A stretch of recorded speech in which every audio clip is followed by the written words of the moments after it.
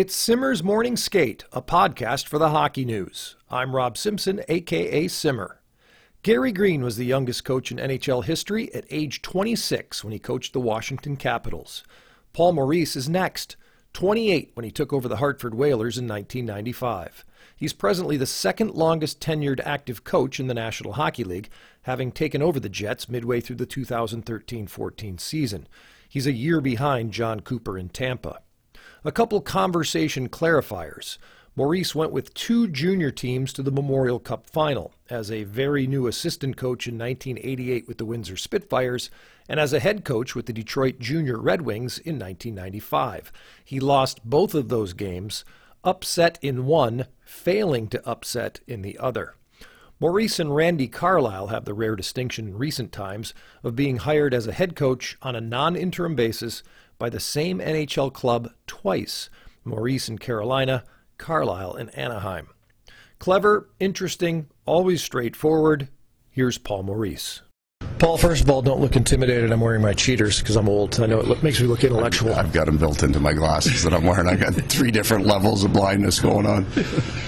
Speaking of that, happy birthday. It's your birthday month. You weren't crazy about reminding you that you're 53, but remember, that's the difference between being 5 and 53. When you're 5, it's the greatest day ever, and 53, you're going, God, another one. But better right than the alternative, as they say. Well, you've been coaching the NHL for 25 years, so you don't really know anything else. You don't know what it probably means or feel like. What are you supposed to be when you're 53? How would you know? It's so funny because you come to Toronto and you end up running into all your friends or people that you know, and had a coffee yesterday afternoon with a guy who's my age from my hometown reminiscing about that.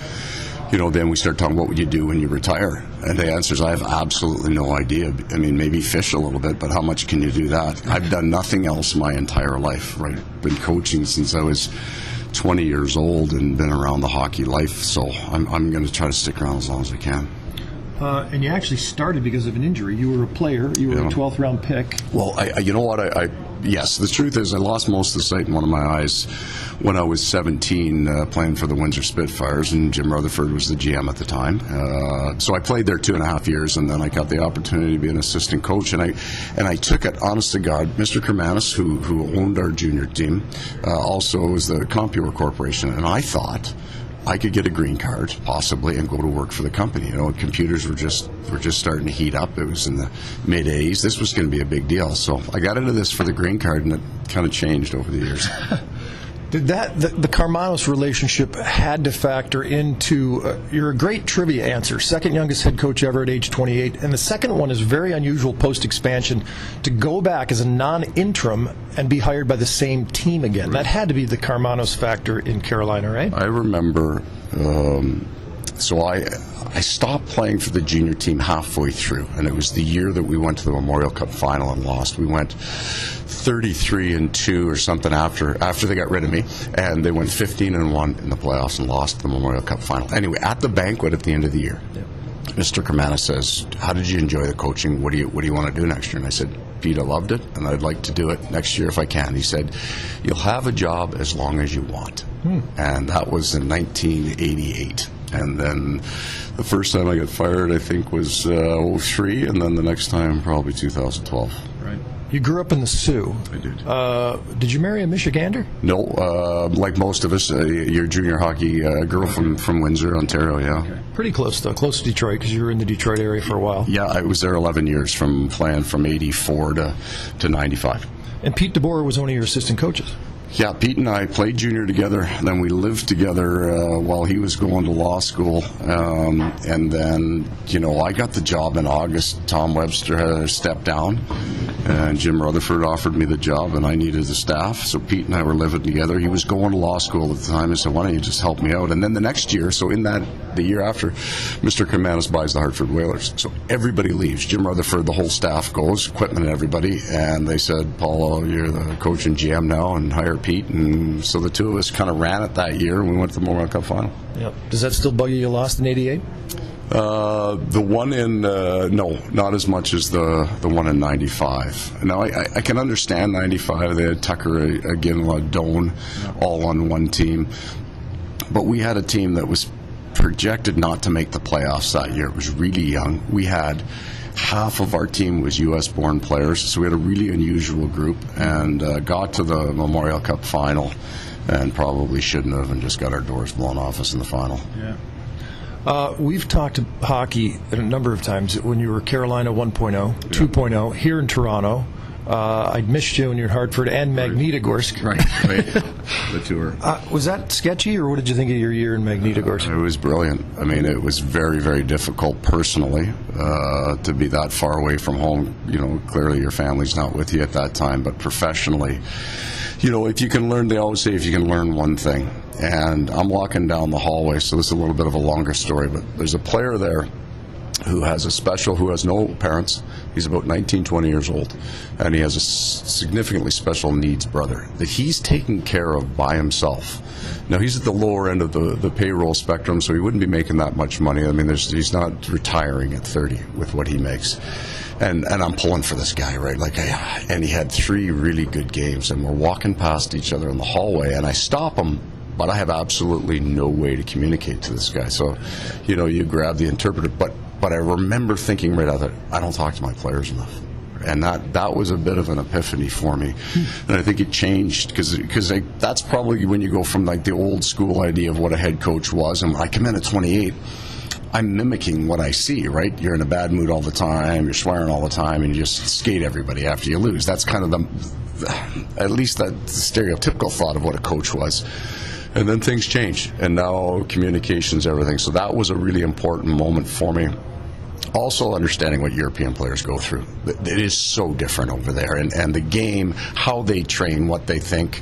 So they come over to us at 19, 20, 21, and we expect them to learn all the things that they've been trained in the opposite in a week. And then I know as a coach, then I take it personally. So if I tell a European guy to do this and he doesn't do it right away, I go, why is he not listening to me? So, you know, it was really important for that. I have a better understanding of the challenges of going to a foreign country where language is a real challenge and the game is completely different. Winnipeg Jets head coach Paul Maurice on Simmer's Morning Skate. Man of integrity. We could have done this yesterday at a practice, but you were like, no, you'd be lying to the listeners because it's not the morning skate, it's a practice. It's not the same thing. So, you know, it's good. Your fidelity to principle. Quality control on that. No, you know what's funny about this is your life is wholly and completely routined. Yeah. So I can look 3 months down the road, pick a day, and tell you within an hour what I'm going to be doing, and then in an instant, 10 things change, right? So all that. So yesterday we had about 5 questions that had to get answered in a half-hour period, and we got tied up. Well, that brings us to the next thing, because you mentioned an unusual year in the KHL, but this is a weird year. I mean, you have a ton of man games lost to injury. Yeah. There's probably times you're saying, hey, Buff, go. Oh, wait, no Buff. And it's already a pressure year for you anyway. Right. You know where you notice is that Brian Little was on the ice the other day, and he's skating around and going, oh, he's a good player. Forgot about him. I'd like to have him. Yeah, boy, we could fit him in a couple of different spots, but it's been an unusual year. We had a huge amount of changeover, much like Toronto in some ways, in that these young players came in and produced such big numbers that they garnered a big chunk of your resources. So I don't know if you're saying it's a step back, but clearly, and then with the Dustin situation, we lost 4 of our 6 defensemen, which we thought if we could make enough adjustments, we could survive.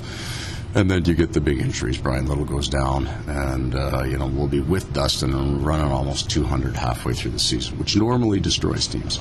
Yeah. But we've had some good things happen for us. Our goaltending's been very good. We've got a bunch of battlers on our back end. Now, we're not moving the puck the way we used to. We don't generate nearly as much from our blue line, certainly in the offensive zone. We got a pretty darn good forward group still. But when Matty Perreault and Andrew Kopp go down, you're thin there as well. So that's, I think, for me, what December was the month of, we probably crossed the threshold of how many injuries you can survive. Like, just take a look at what Montreal's going through right now. You know, why is their team sliding? Well, they got 5 really good players out of their lineup, and this league doesn't forgive that. So we're hopeful now Andrew's back. Don't know how much longer it's going to be on Brian. It's pretty significant. Who knows what's going to happen with Dustin? But we've had a pretty good identity, a cultural kind of movement in our room, that whole us against them, and nobody expects us to be any good. Let's just play harder and see what happens. Yeah. Nice win in Montreal, by the way. Yeah. You hope to get one here.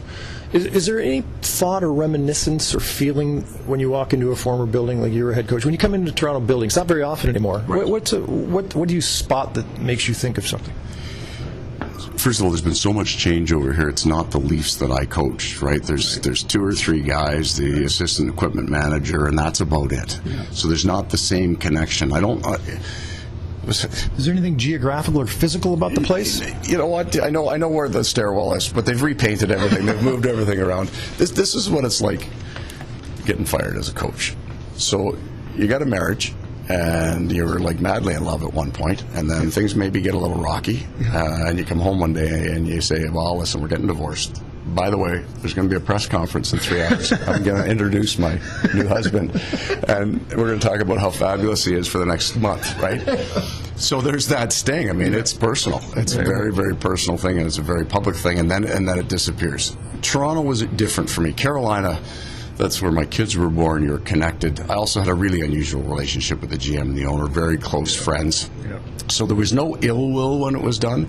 Toronto, I wasn't here long enough to get particularly attached to anything, and it was the best thing that ever happened, right? For me, I needed to go to survive. Yeah. It's a tough market to come out of after you've been fired. When you look at, I know Pat Quinn did it, but he went to the World Juniors, won a gold, I think, and that's how he got back behind the bench. But really, the only 2 other guys that survived it are me and Randy Carlyle, and we both had to get hired by the guys that we'd worked through before, because you get pounded on the way out. You're the dumbest man alive. So I survived it. And Toronto, the other part was, it was still really cool. At the end of the day, it's still the Toronto Maple Leafs, and I know that there was lots of the Tannenbaums were very good to me and my family. I had a really positive experience here. The last year was an absolute crime scene of events that just, that's a book in itself. But my experience with Toronto was really positive, so I don't have any ill will. I'm not clairvoyant, but I do believe at some point in your life, before you're 75 years of age, you will be coaching the Detroit Red Wings. So you'll be back. You'll be back in Detroit.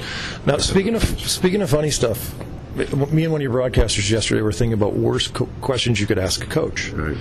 And one of them is like, okay, who's your least favorite ref and why? That would be a bad one. That one, especially if he's active, right? Yeah, if he's still working. Or how's the rash? That'd be a bad one. Right. Or stuff like that. Yeah. You just. What, do you remember any really you just ignore them, right? You don't try to embarrass a guy, right? The ones, I usually have an answer. Whether it's good or bad, I usually, I probably do, it's 2 or 3 times a day for 25 years, so you kind of get into a rhythm of it. I got asked a question, I'm not going to tell you who, because it wasn't that long, about a player who the coaching staff and I had just killed for 15 minutes in the coach's office after the game. Like, he was so bad, right. And the question was, hey, this guy had a great night tonight, what'd you think of his game? And I got frozen. And my wife's laughing because she watched it after, and she said, your mouth's hanging open and nothing came out for about 10 seconds, and you're going, oh, I can't believe you just asked me that. And then we're over in Finland there, and I don't remember the exact words, but it's on the internet. Somebody asked me, between Barkov and Line A, was Patty going to show Barkov who's your daddy or something like that? And I kind of like, no. But more like what happens, you get asked a question, and a string of words will come out of your mouth, and you go, oh, you can't say that, or that didn't come out anywhere the way I thought it was going to come out. If you talk enough in the media, you're going to say something ridiculously stupid at some point. Right. Is there a visceral response to when you hear other coaches getting released, having gone through it? Like, because we've had it happen 6 times this year. You know what? There are a lot of different situations, to be honest. The guys getting there's. I called Pete DeBoer after I heard and left him a brutally profane congratulatory message about how lucky he was, because there is situations where you've run as hard as you can with that group, and now he's going to sit at home and life's going to be pretty good because he's a great coach. Yeah. It's harder when you see a young guy that gets fired and you're sitting there going, he's got a wife and kids, and there's a chance he doesn't get back in. Like there's not the drop between what you're doing in the NHL to the AHL is pretty significant, right? There's just not a lot of these jobs, and for the most part, none of us are also bankers or lawyers on the side. Well, I guess Pete DeBoer is, but you know what? There's a certain specialization that comes to this that precludes you from going out and getting another job 2 weeks later, doing something successfully well. So there's the pain for that, but.